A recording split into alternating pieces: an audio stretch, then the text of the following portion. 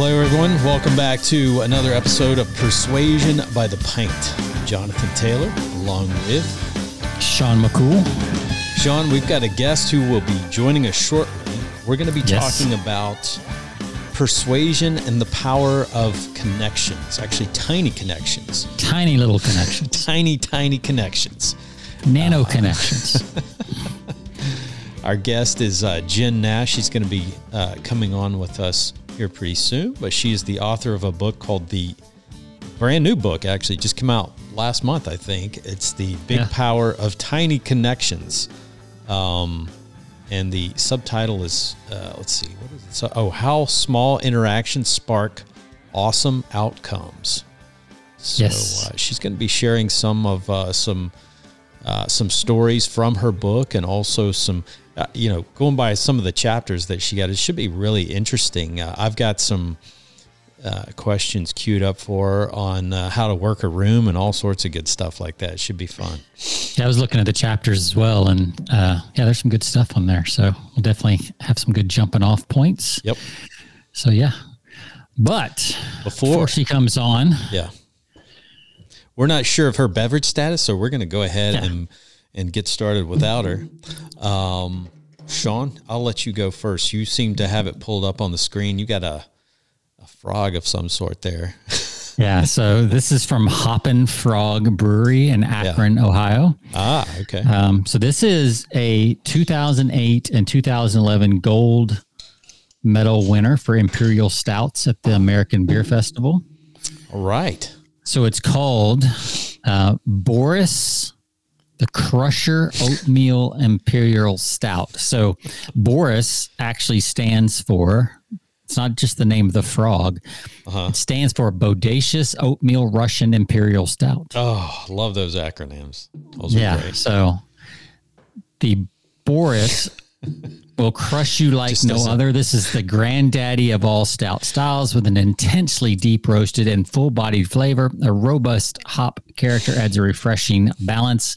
9.4%. IBUs come in at 60, and it is available worldwide. Oh, man. I think they need to do a little work on that frog. He doesn't strike me as a Boris. He's it doesn't a little more intimidate me at all. Yeah, it needs a little more Russian look to it. That's right. That's right. Yeah. Beef him up a little. I was looking on that site, and there's so they have a Boris, and then they have like a Doris, which is a double oatmeal imperial stout. Yeah. And then they have a barrel-aged version, a barrel-aged Frogalicious Swiss style. Like they're all in on the frogs and stuff. So, I mean, he's not just Russian. He's got to cover all the cans. I gotta show this one. See, this is the stuff you don't get if you just listen on a podcast. That's right. You're missing the visual effects. But here, check this one out. You can barely see it on the screen, but it's the barrel-aged Northern Hosier exposed Canadian style, and it's a naked frog on the bottle. I don't know if you can see that. But it's, looks like his back's turned to us, Sean. He looks like he is taking a leak, but I could be into the frozen tundra. So they had some pretty cool bottles and different stuff. I mean, the frog is definitely the star. Well, that's good. They're on point with their brand. I mean, they've got the frog throughout. The Hoppin' Frog and that's hops, obviously. So that's where the hoppin', I'm sure, comes from. Sure. So I like some good stuff. I like it. So while I pour, I'll let you talk about your beverage. All right. I got to commend you too. The last several episodes, you're really good on these visuals, man. You got this screen sharing thing down to a pat. You pull it up on point every time we have a guest. I love it. Yeah, it's I figured it out. I display just the window, not my whole desktop. Like I'm getting there. It's perfect. Yeah. All right, so this is the last of my Christmas ensemble that I received. It is the Combs Porter. This is one of the bigger ones. It is it's a Polish Baltic porter. Let me hold up the beer. It looks vaguely familiar, but I'm pretty sure I haven't had this. Combs Baltic Porter. Yeah, I don't recognize that. But this is a World Beer Cup award winner. We got two award winners here on this episode. That's right. They won the 2013 Bronze Award winner at the World Beer Cup. So this is the Combs Porter is a full-bodied Polish Baltic porter with a substantial roasted malt character, offering a perfectly smooth, rounded finish. It has majestic black color with a great creamy head. Now I gotta argue on the head there, because when I poured this thing, this is all. I didn't see a head at all. I mean, it's completely flat. So. Mine was in and out, and I mean, there's like a ring at the top, but there's no head. But that's pretty typical for absolutely heavier beers. I wouldn't advertise a head on it. That's so. This one's 9%, so we'll see. We're both in that same range. We both got the award-winning medals here. So and look at that. I love that. We got some award winners. So the challenge is, though, they've gotten their awards, but can they hold up to the Persuasion, the Persuasion palette and the 5-pint rating? Okay. Yeah. We'll see. All right. Well, cheers. Cheers. Oh, that's good. That's really good.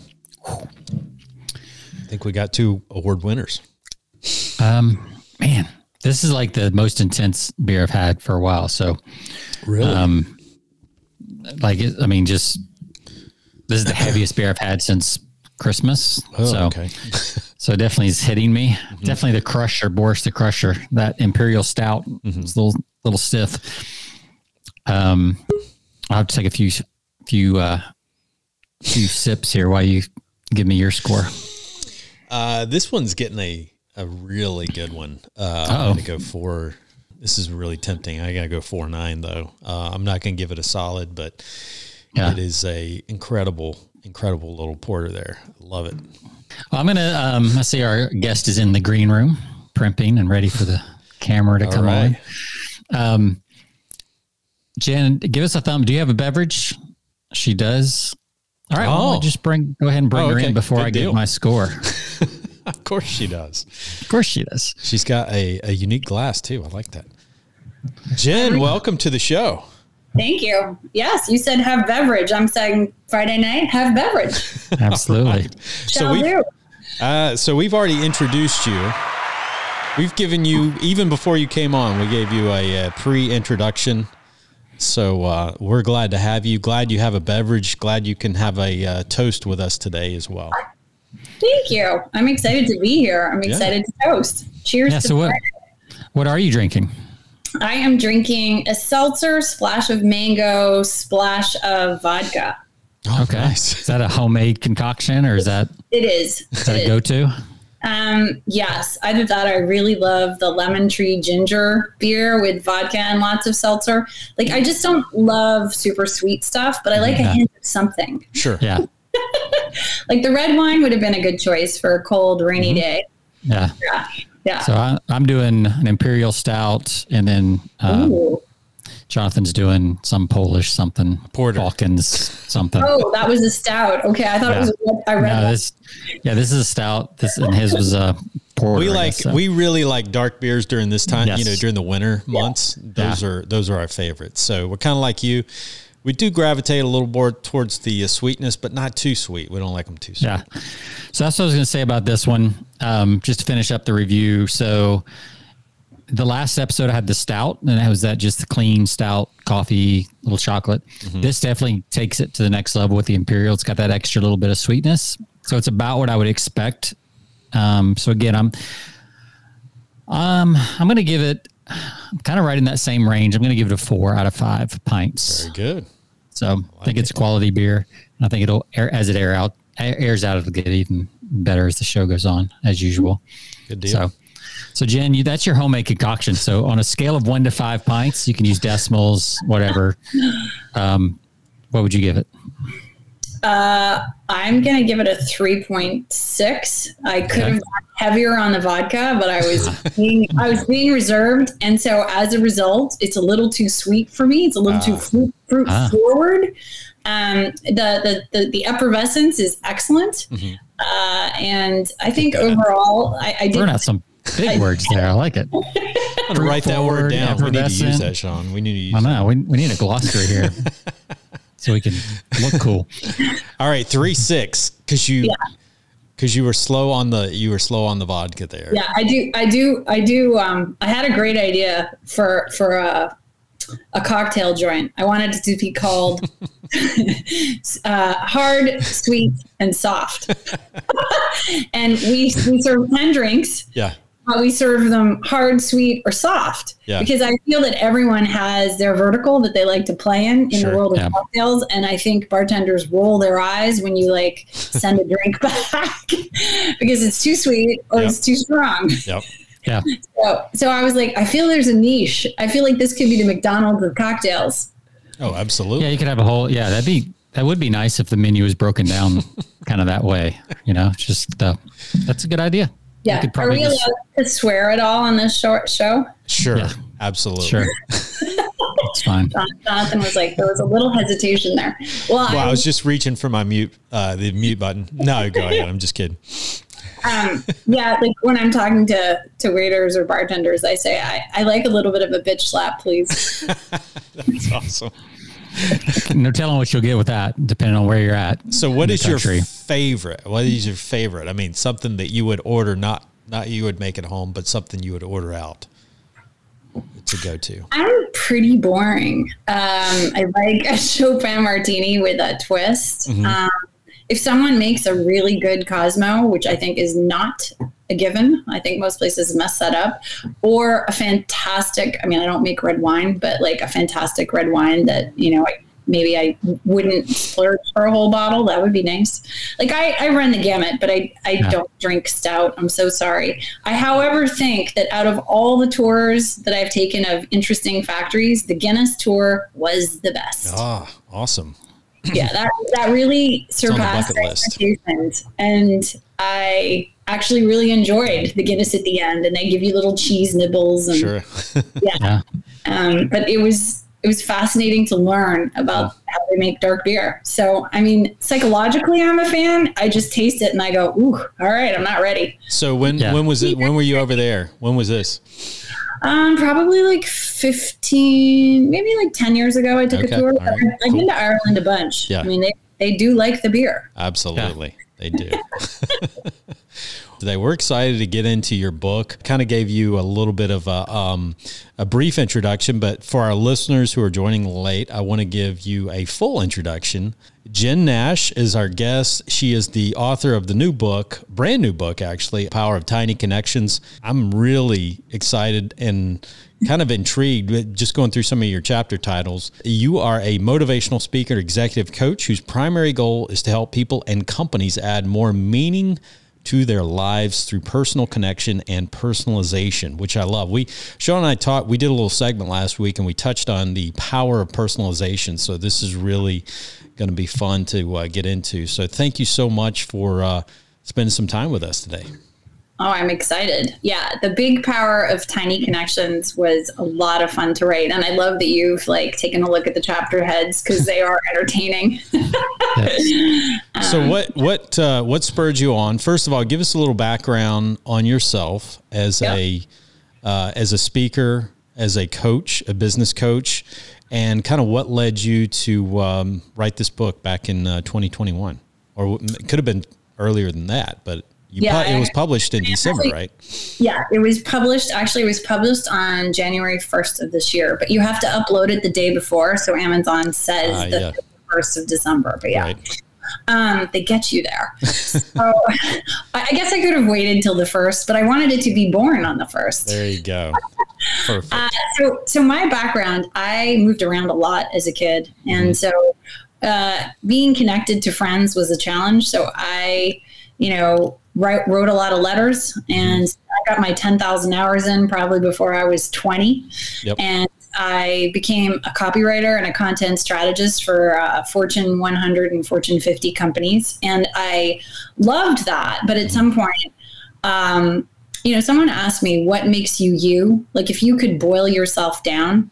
And my answer was part Mary Poppins. Like, I want to be the girl that has the thing that you didn't realize you needed, like snacks at a club at 2 a.m. Yes, I have those in my purse, like very randomly. Yeah. Right. To like, oh, you need a needle and thread? I think I might have one in my backpack. Like, very random.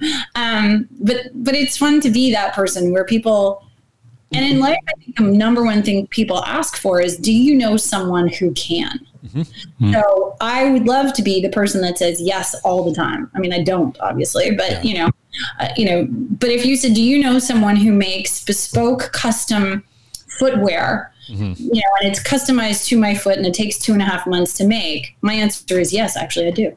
Yeah. So I love that. And so someone that I was working with in a writing club, literally I joined a writing club at the beginning of the pandemic because that seemed like a good idea. Sure. And they said, write what makes you you. And so that is how the Big Power of Tiny Connections was born. And originally it was called Magic Connections. And it was the story upon story. And the book is half stories, mine as well as other people's, about how these little moments in our lives literally change the playing field. Like, you got a better job. You got invited to move to a different continent and someone offered you a couch to crash on and you live there for the next 30 years. Yeah. You meet someone in a grocery store who's struggling with a bag, and I won't give this away because it's in the book, but 15 years later, you realize you actually are powerfully connected in a lot of ways, like really crazy stuff. And so originally I called it Magic Connections, but my developmental editor said, the problem with that is it lacks intention. We don't want people to think this stuff just happens. Right. Because you actually have to be present. You have to engage. You have to be curious. And to your point on personalization, you have to put yourself out there.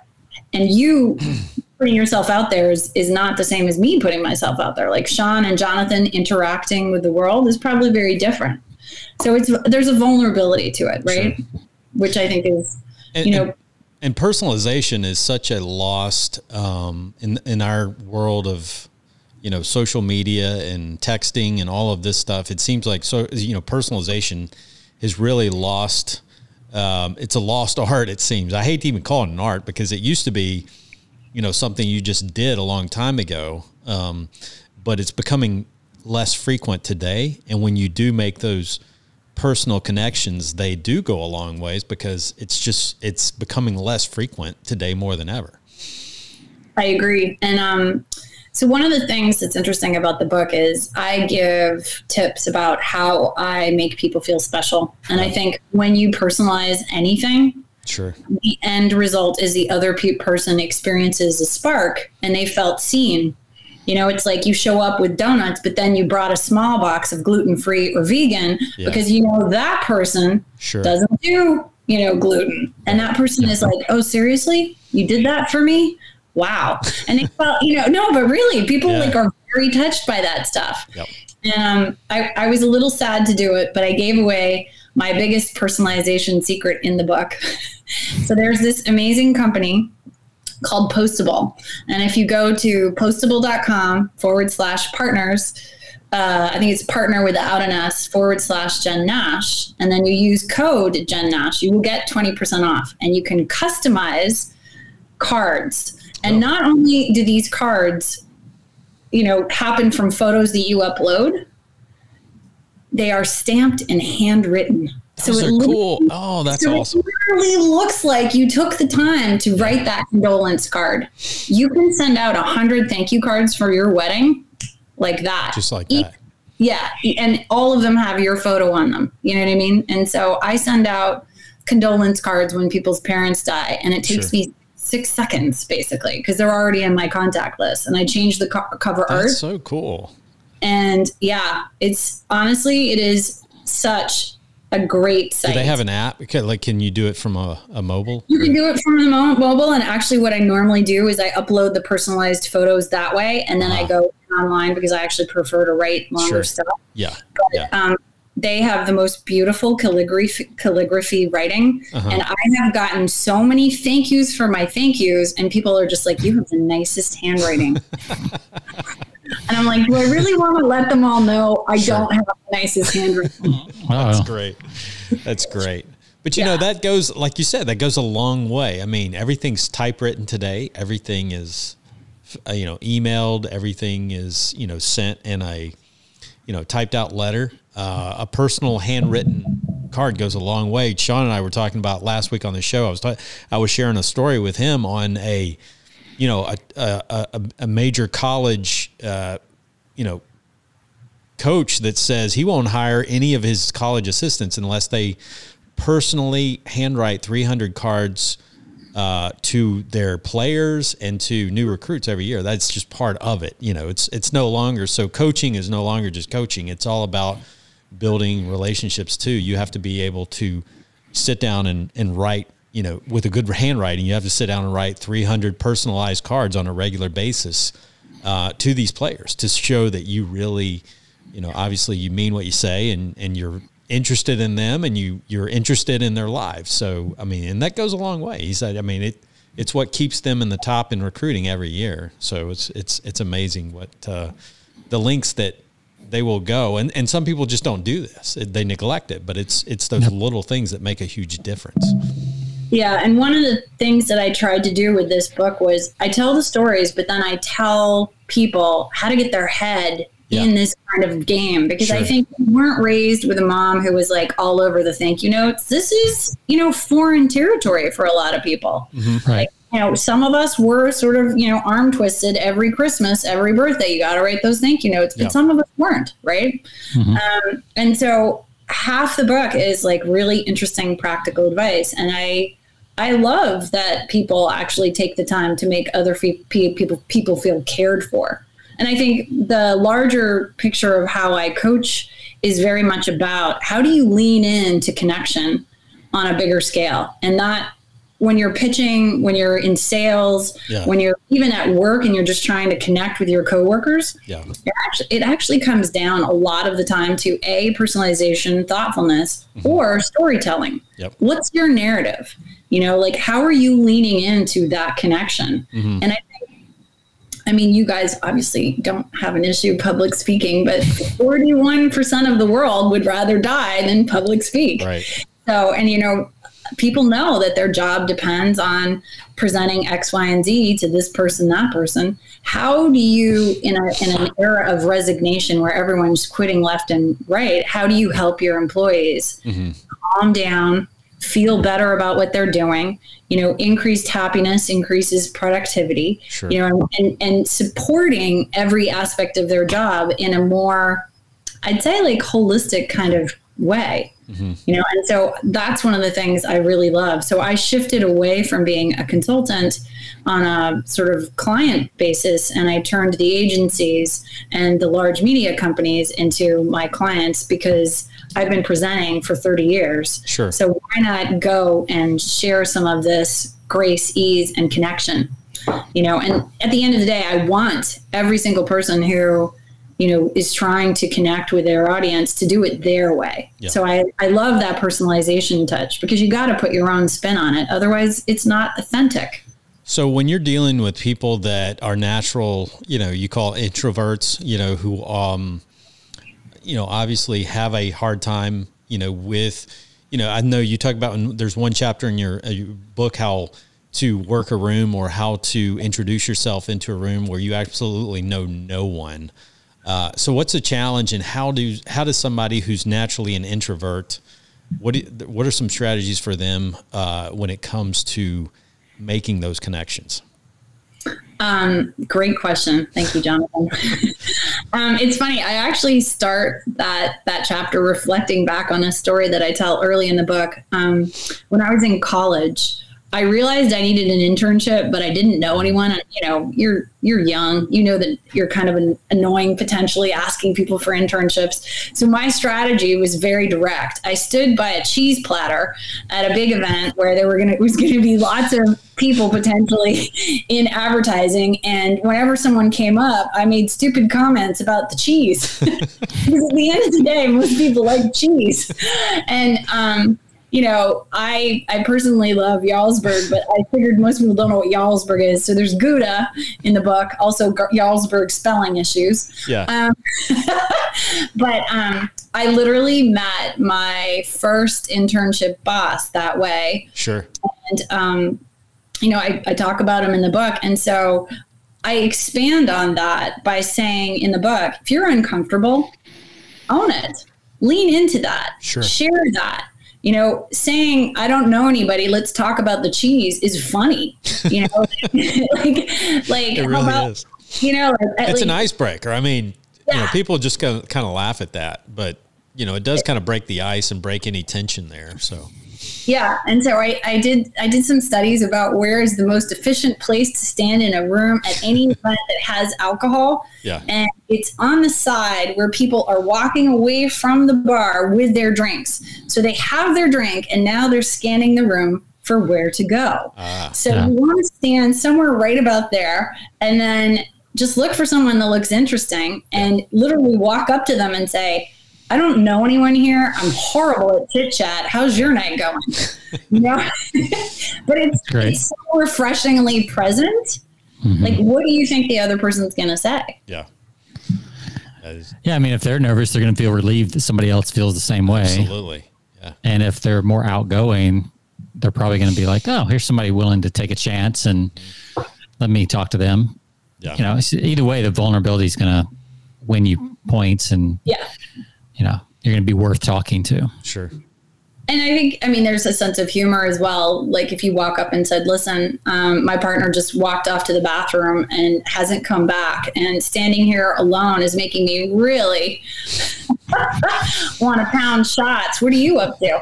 You know, like again, leaning into the discomfort, but sort of doing it in a way that everyone can identify with. Sure. And I think I throw silly like icebreakers in there. I have a chapter called I don't like chit chat, so don't chit chat. Like, you know, you don't have to ask them about the weather. Right. Like you could ask them something that's, you know, really, you know, like a something foundational, like is pineapple a good thing or a bad thing on pizza? Like, you know, just get them going right away. You know, that's right. Would you survive the zombie apocalypse? Like, so you have a list of these in your book? This is like pickup lines for networking, basically? Yes. Well, there's a chapter called How to Get, like, Tiny Connections Will Help You Get Laid. But there's some funny lines in that section because the chapter is really focused on how do you actually connect with someone? How do you honor like the beauty that is a great flirt? Because I think, unfortunately, flirting got a bad rap. Flirting turned into like, oh, you're automatically trying to shag that person. When flirting is actually honoring the awesomeness that is the other person. Sure. Like, they may just be showing up and being awesome. And you're just like, hi. But so the chapter is very much about being honest about what you want, showing up, being clear, communicating, connecting. Yeah. Eye contact, but there are some funny lines in there about how you can make almost anything slightly edgy, possibly. Yeah. Well, and we talk about a lot, you know, we talk about pattern interruption all the time because, you know, we get kind of lulled into these saying the same all the time in terms of conversation, in terms of everything. And somebody kind of changes things up a little, you know, it's pattern interruption. It really piques our interest. So it sounds like what you're describing plays into that a lot, you know, where people are like, whoa, okay, this is a little different. So I'm interested in going a little further, you know, with this conversation. I think I love where you just took that because I think the whole book is a little bit about pattern interruption because I'm asking people to adjust current behavior. Mm-hmm. So one of the ideas I had is, imagine if instead of looking at our cell phones while we were in TSA lines, in security lines at the airport, we actually looked around for a little bit, noticed who was in front of us, what their shoes are, their bags are, like who's behind us, like what's going on? Is that a cat? Is it a dog? Because your flight might be delayed and that person might then be sitting next to you, and all of a sudden you actually have a frame of reference for that person that you wouldn't have because you were just on your phone. Right. And so I'm asking people to maybe just look at how they're showing up, because there's an opportunity all the time. Absolutely. So what are some not to do's at networking events? So you've kind of given us some ideas. What are some spectacular failures you've kind of used as lines? I kept the book very positive, but I think you can read into some of the stuff I shared. So for instance, I truly believe in something called altruistic networking, which is, what do you need? Mm-hmm. Like if I were to say, Sean and Jonathan, like what kind of guests do you want? Mm-hmm. That would be an unexpected question, because most people come on for themselves. Yeah, but I mean, if you feel like answering it, I'd be open to it. Yeah. But in a networking situation, don't ask for what you need. Yeah. Actually build a connection, because I think a lot of people, spectacular fail-wise, they rush into, hey, you can help me. Nobody wants that. That's like, hey, and I can help you to the door. Mm-hmm. So I think really leaning into understanding that everyone is a person and they want to be seen as a person, not as a business card, I think is really important. Sure. Don't drink too much. That's a really good no-brainer. Yeah. Very good. Good tip. And don't be wildly inappropriate. You mentioned something. It reminds me of, you go to some of these networking events, or I go to trade shows and things like that, and people generally congregate into their little, I call them their huddles. Usually got 3 or 4 people in their circle, and so you see that all around. So I always feel like, and I have no problem talking to people, but I do sometimes feel awkward if I break into break into the huddle at times, because it's almost like it's kind of like their sacred little thing. Kind of going in sideways to get to the cocktail table. You got to kind of angle yourself in. I mean, those cocktail tables really should be bigger. Exactly. They're kind of small. You can only get like 4 people around them. What you're saying really resonates. In 2017, 2018, I was building up a platform that was very focused on supporting women around financial empowerment. And I went to all these events, and it was really funny. These women would all be in these huddles, and the event started like 10 minutes ago. I'm like, okay, they must all know each other. Because I thought, well, it just started. That makes logical sense. They came together. Sure. And I'm alone, so I did the thing that I talk about, and I would sidle up exactly as Sean just suggested, slide my way in, and I'd be like, so how do you all know each other? Right. That just seemed like a very logical opener. And I did occasionally said, hi, I don't know anyone. Can I join your huddle? Yeah. Very, very straightforward. Yeah. They never knew each other. Uh-huh. There was not one huddle that I broke up where they were like, oh yeah, we go way back. They all had met 5 minutes ago, and I just missed the coming together of their atoms. Sure. You missed it by seconds, and then right. Yeah. And so I was like, oh, I'm good. I'm in the huddle now too. Yeah, they probably met at the bar getting their first free drink, or just moments before. But yeah, we make the assumption that, there's a group of people. Sure. They must know each other since kindergarten.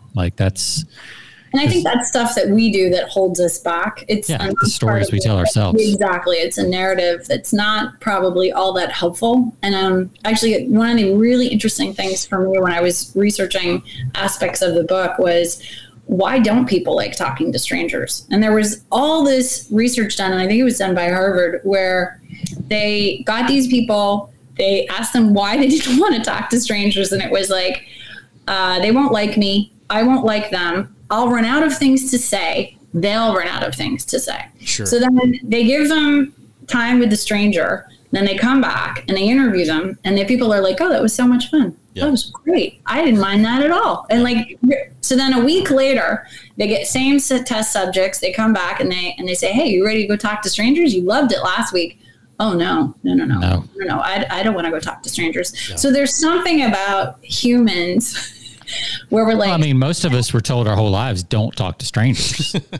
I mean, at least growing up, right? Because it's a safety thing. You don't talk to strangers. Mm-hmm. And at some point, I mean, and that was true when you're like 2 and, up to a certain age, I guess, but that story never gets undone, I think, for us. Yeah. And it comes from a very powerful parental figure of some, either an actual parent or parental figure. That's a really good point. It sticks. Yep. Yeah. And yet, so I give talks at colleges around networking. And the number one thing that I repeat again and again is every single person you meet has the power to change your life. And you have the power to change theirs. Mm-hmm. So, and if I had understood that, like truly understood that in college, I think my life would be even more expansive because like all of a sudden you don't look at people just as like, oh, I don't like you, you smell. You know what I mean? It's like, I may not like you and I may not like the way you smell, but you're going to go forth and have this powerful life. Yeah.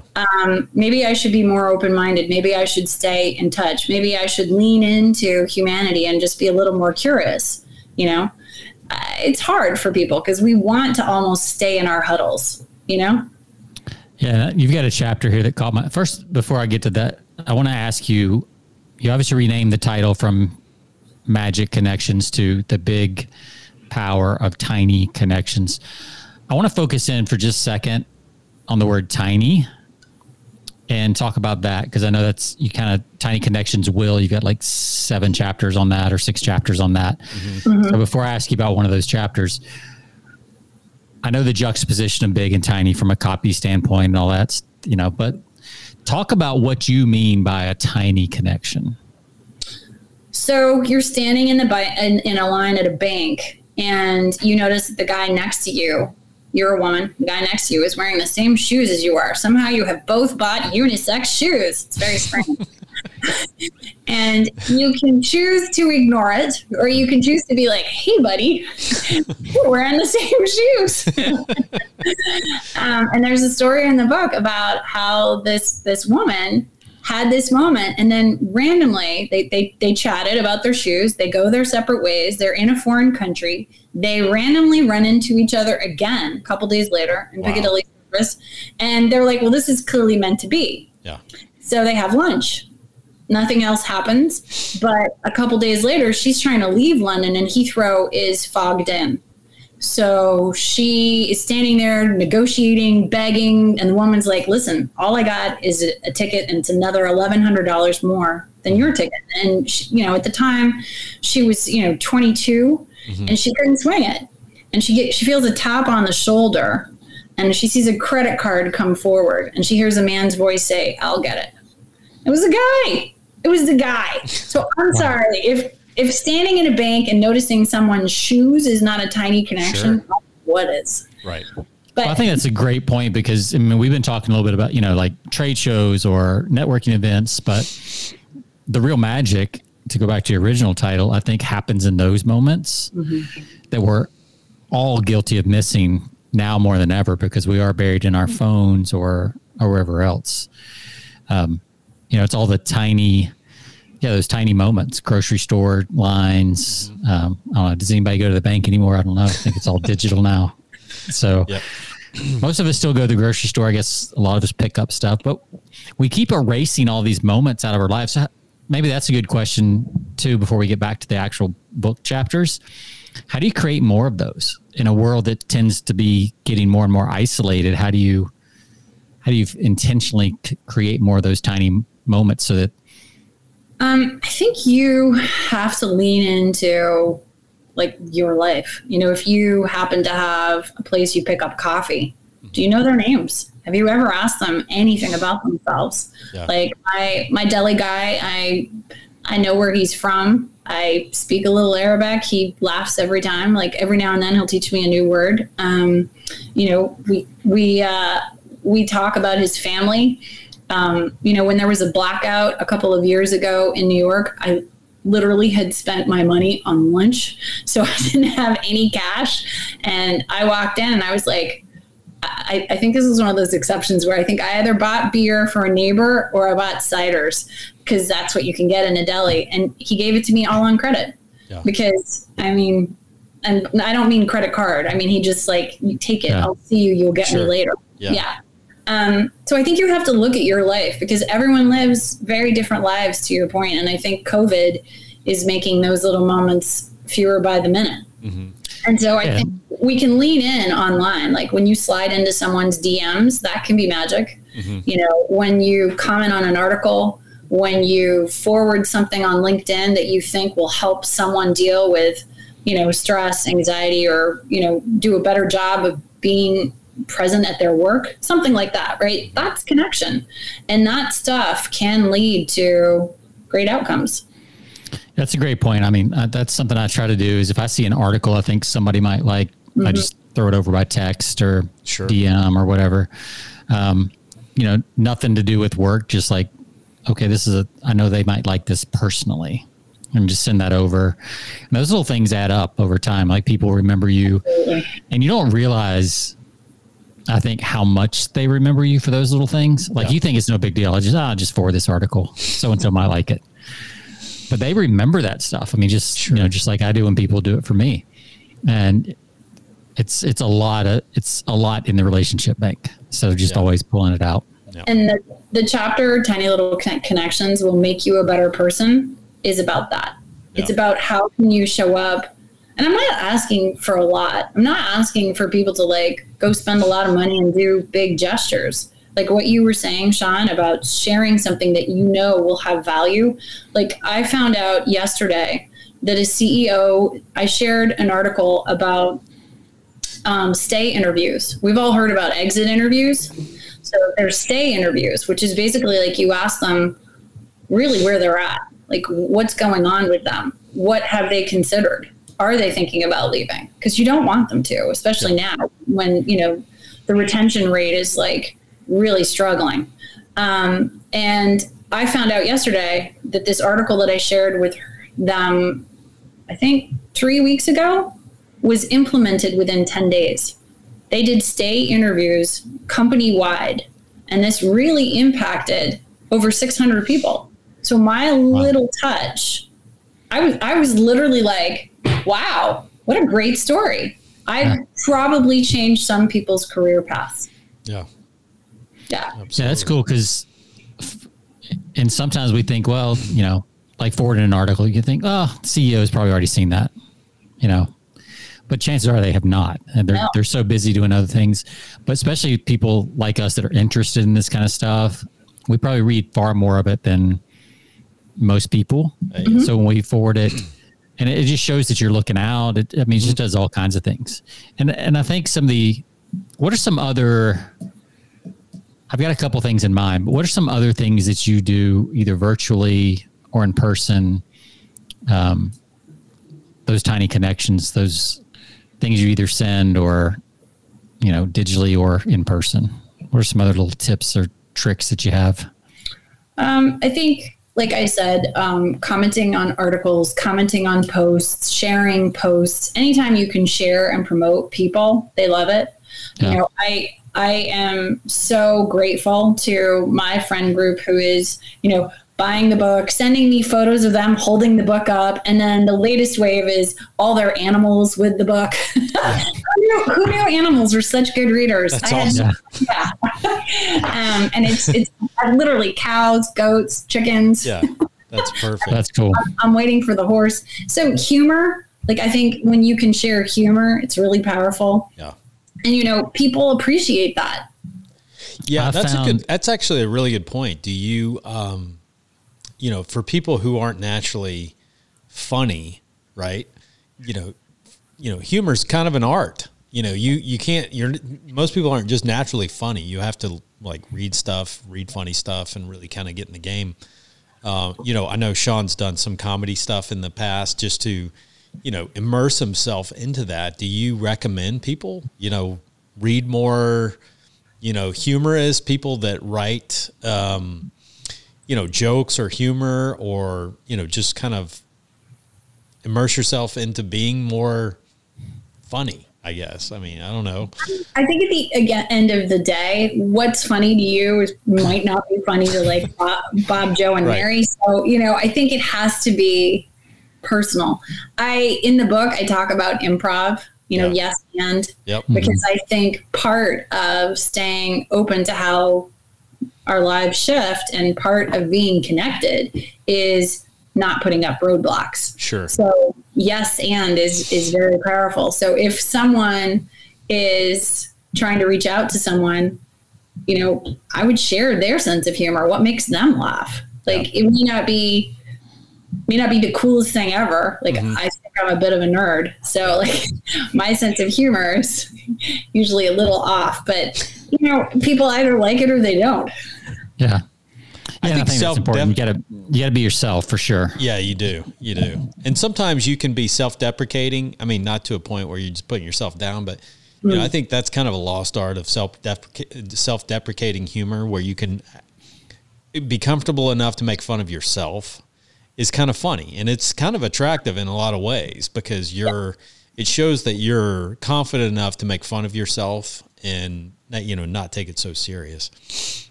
Yeah. I think there's truth in that. I am still curious, like if I were to refer a guest to you guys, who would it be? Like, what altruistic gift can I pay back to you?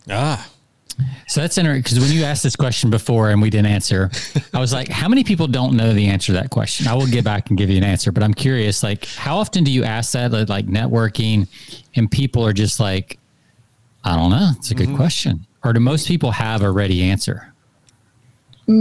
Most people say, I'll bet most people say, I'll get back to you, because I can't think of anybody off the top of my head. So if you're at an event or a conference, they know why they're there.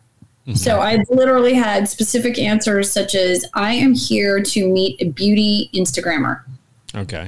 Great. Let me take that down. So I like take that down, and if they have a card, I write it on their card. And I'm like, all right, if I find a beauty Instagrammer here tonight, I'm going to call you or text you and describe what they're wearing. So you can find them, or I'll drag you over. And usually if you're looking for a client or you're looking for a guest with a specific vision on the world, I think you guys could probably put it together in a sentence or two, but I think most people, they want a better job. They want more clarity around what they're doing. They want to be paid in a different range. They want some kind of shift.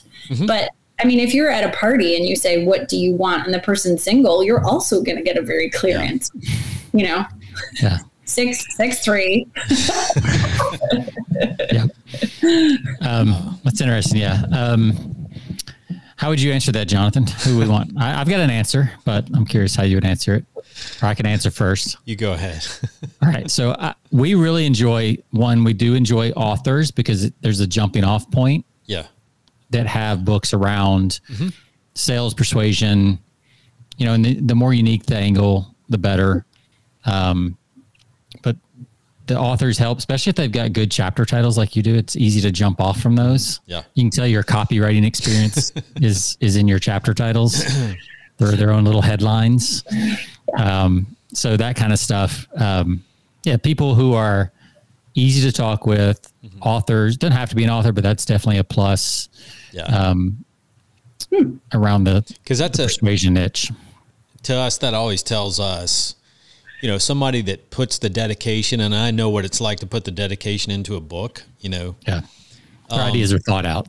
Yeah. Everything is completely thought out, and you've spent enough time in this, and you know what you're talking about, because practically you wrote a book on it. So that gives us a strong indication that you're really well-versed in your topic. So yeah, we love talking to authors like yourself. So. Awesome. Thank you. That was a very succinct answer. Yeah. I think it was a great, good job. So bring us some authors. Okay. All right. There we go. I'm on it. So here's a question that's not necessarily, it may be in the book. I don't know. Maybe you cover it. How do you organize this stuff? Like, we meet a lot of people in our lives. And I know if I look back over my life, there's a lot of people I've lost contact with, especially like pre-internet. Yeah. that I've tried to find them online, and for whatever reason can't find them, either common names or something like that. That I did not do a good job of keeping in touch with. I even think about all of our podcast guests, and we have not done a good job of really staying in touch with them. Yeah. How do you personally manage? I am not all that stuff at this. I mean, you'd think I would be. I actually had a friend who is a master co-author the chapter on staying in touch, because I literally. So there is a staying in touch, huh? There absolutely is a staying in touch and how to do it right. So he believes that basically you make the connection, you put the connection in your phone with as much information as possible. If you can, grab their birthday, put it in your calendar. I totally do this, and this is a winning move. Yes. Because it's personalized, to Jonathan's point. Because when you call them up on their birthday, they're like, how do you know? Yeah. Wow. It really does shock people. And so then you follow up. If you're Facebook friends, he suggests on their birthday sending an actual note in the messenger, not just saying happy birthday, or potentially even calling them. Mm-hmm. Because even if it's just once a year, that phone call or that, additional effort besides like happy birthday, Jen, is really going to sort of land with them. And then if it's more of a work contact, you actually have to create a cadence of, hey, I saw this article for you. I love that we talked about cats. By the way, I got a new kitten and here's a photo. Yeah. The random stuff that people talk about, like that stuff is bonding. But I think at the end of the day, it's so hard because, Sean, we meet a lot of people. And we're moving through life. We have our own friend group. We have our own families. How do you enroll people? I think, especially when you're over 30, like you get over 30 and your life is suddenly full. Mm-hmm. And I personally think it's very challenging, and you have to be intentional. You have to like literally reach out and say, you were fun. And I have done this I've met women out dancing and said, you have great energy. This is going to sound weird, but can we grab dinner? Because I need more female friends. Like everyone's moved out of the city or they're gone or whatever. And you have to be brave. Yeah. And then you have to actually commit and spend time and follow up and check in. And I think it takes a special person, and it takes calendar reminders. Yeah, I can see that. I mean, it's tough. Like if you want to be in the moment with the person, you don't want to necessarily pull out your phone and start grabbing all their information.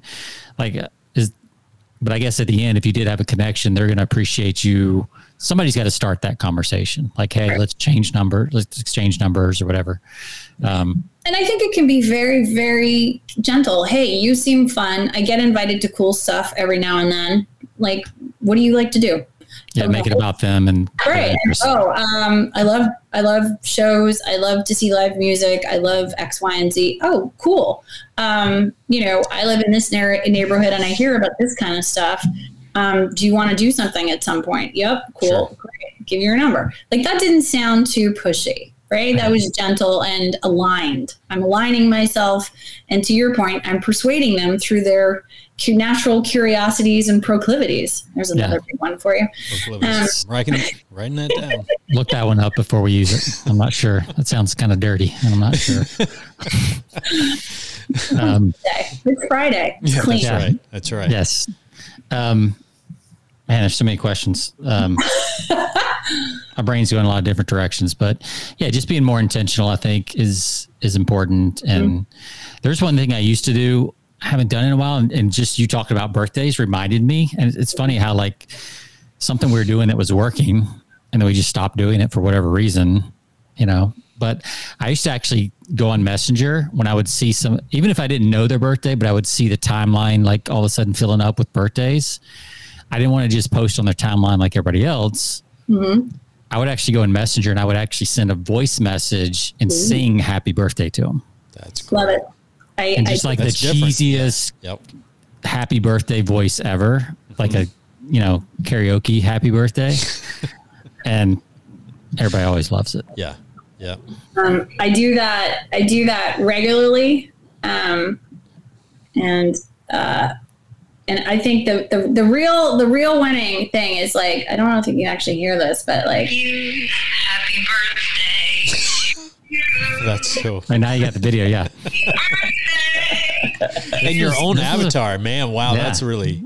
This was a few years ago cool before avatars and everything that I was doing that. But yeah, I have to pull that back out to do the video with the mouse face or something.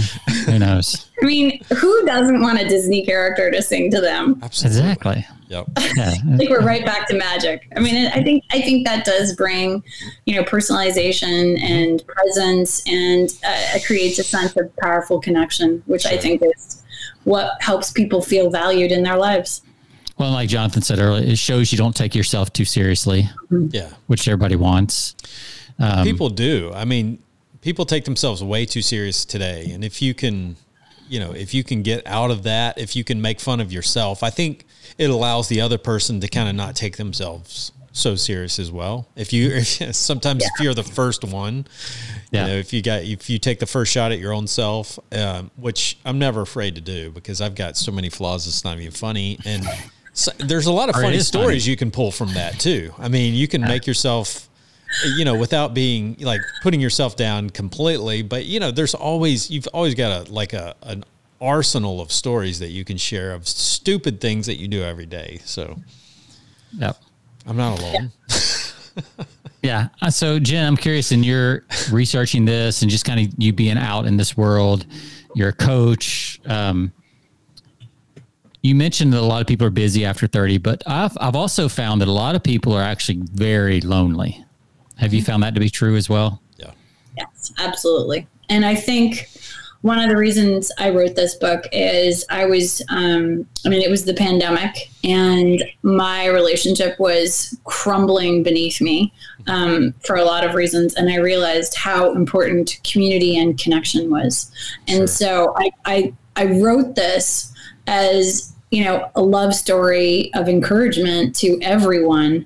Part love story, part, hey, how to, because I think it is sad and it is lonely when we don't lean into these moments that are possibly all around, depending on how you're living and moving in an era of a pandemic. But it was, for me, really personal to write this book because I think I was deeply lonely, and to be lonely in a partnership is really hard. Yeah. And so I was like, okay, so where does one find community? Where can one find that spark? And I do think that connection is literally the salt and pepper on our daily lives. Like, our daily lives don't taste as good without connection. And that connection can be, a conversation with a stranger, but it can be a conversation with someone we care about, as long as it's we really drop in and we're actually present. Yep. Or it's someone taking us by surprise and we're going along with the flow, which I love. Sure. And I think more people maybe need an excuse to wind down, break out, let loose, make fun of themselves, as you're saying. Anyone who's friends with me on WhatsApp know I make a lot of feathered headdresses, so I got a lot of funny going on. Yeah. And I have no shame. I'm very proud of my weird. And you like hats on your website too. So, I mean, I do. Hats always offer personality and things like that. You can tell a lot of about their hat and absolutely things like that. So, well, as we wrap up, Jonathan, do you have any other questions? We're I think we've covered the gamut. So we're really happy to have you on and talk about the book today. And I guess my question, unless you've got another question, Sean, my question was, how can people find out more? And obviously, where can they find the book? It's on Amazon, but where can they find out more about what you're doing, Jen? I am jennash.com. Yep, there you go. Thanks, guys. Sean, just like clockwork, he's got it queued up. You can learn about me. So it's JenNash, and I am really passionate about helping companies, create greater culture through deepening their connections, both internally and externally. And so I do a lot of corporate trainings, and I am really passionate about, working one-on-one with high net worth women. Those are my coaching clients. And and I wrote a book about connection, which you're looking at. So, we're out there. That's so cool. Yeah, and it is on the. And I do encourage people. It is not distributed to bookstores, but if you want to support a local bookstore, they can get it in a couple days. Just give them a call. Support local. You get a couple extra steps going in. Yep. Everybody needs their steps, and you can go to Amazon. Here's a crazy cool idea. You can go to Amazon and you can purchase one of those and send it to one of your. Send that book out to one of your connections. Yeah. I am very blessed that a bunch of people have liked the book so much. A lot of them send it to, their older kids who are in their late 20s because they read the book and they go, "Oh, I wish I had known." It's actually a great gift for grads too, because that's a great idea.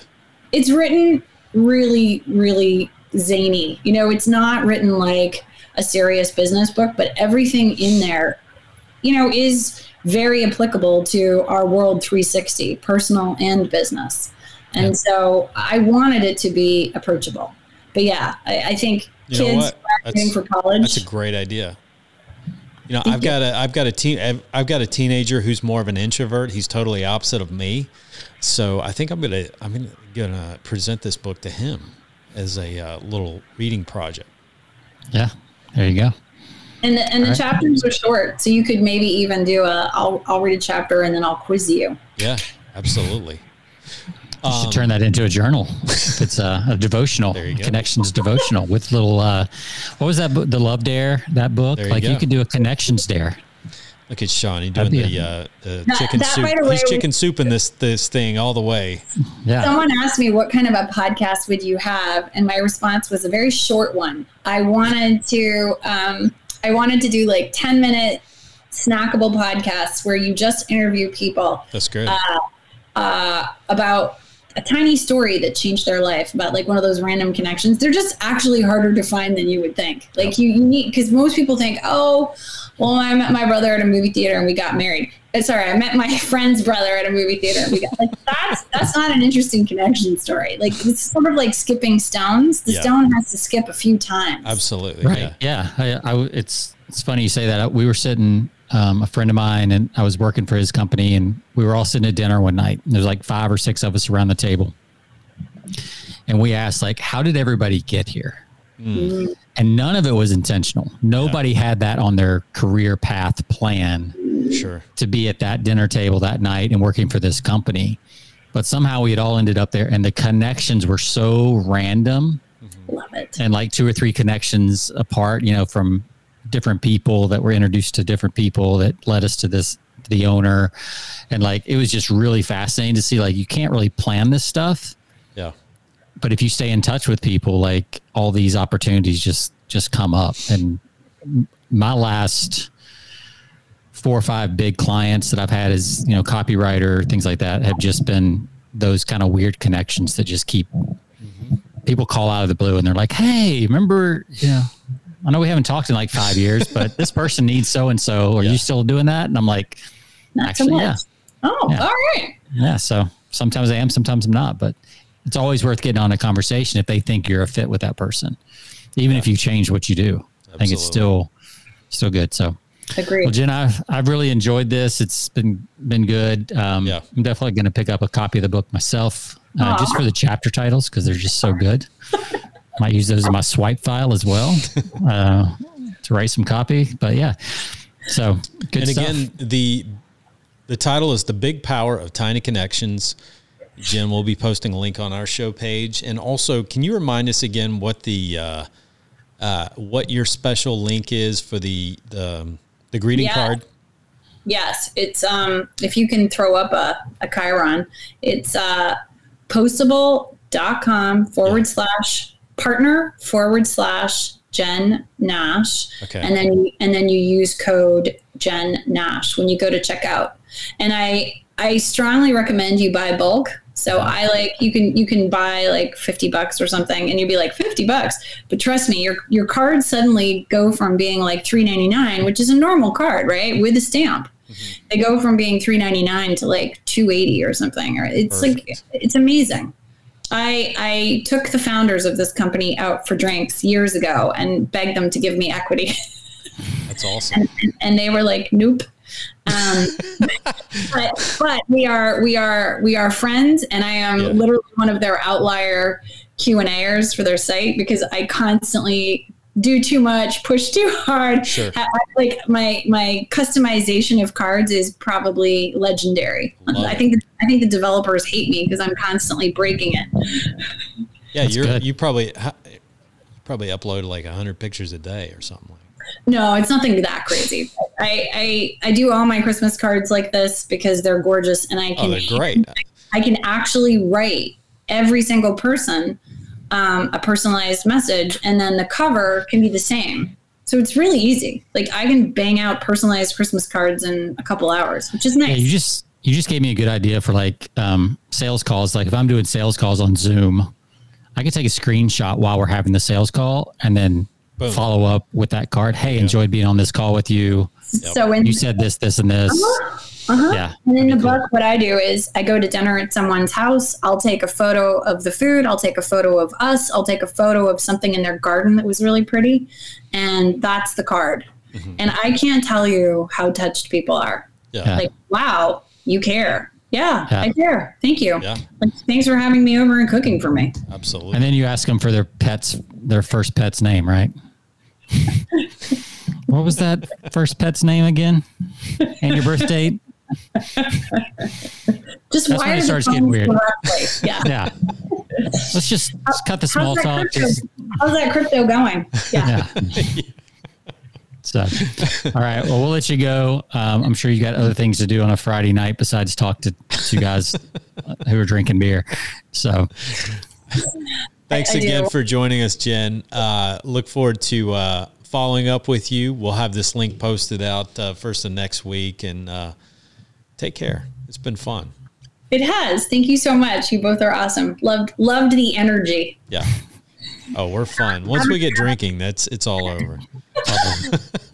Have a connected weekend. There you go. I'm looking for, by the way, my birthday is March 26th. I'm going to see if you remember that. Okay, I'll work on it. I'm looking for an email on March the 26th. Take care. Have a great weekend, and we'll see you. Hopefully see you again soon. Awesome. Thanks guys. Thanks. Yep. Take care. Bye. Good stuff, Sean. I love that. Yeah. It's been, again, I want to mention the book, The Big Power of Tiny Connections. Check it out. It's worth a read. Kind of gets us back in the framework of understanding, sometimes it's the little things, things in life. Somebody out there, I mean, I know that you have things like CRMs like Salesforce and things like that, but somebody should make a Tiny Connections app. Big time. Yeah. It would just help you kind of capture some of this stuff in a CRM type format, but yeah, I agree. It'd be good. Absolutely. So somebody out there can get on that because I'm not going to do it. Neither am I. So to our listeners, get busy. Get busy. There might be some gold in our hills. Yeah, absolutely. To all of our listeners, thanks for listening. It's been a fun episode, Sean. We'll see you guys next time. You can find us at persuasionbythepint.com. Find us on all of your podcast platforms, whether it be Stitcher Radio, Spotify, iHeart. Yeah, we're on Spotify. We love Spotify, just like Joe Rogan. And but we're not leaving. We're not as big. That's unfortunate, but we will see you next time. We'll see you next week. Sean, it's been fun. See ya.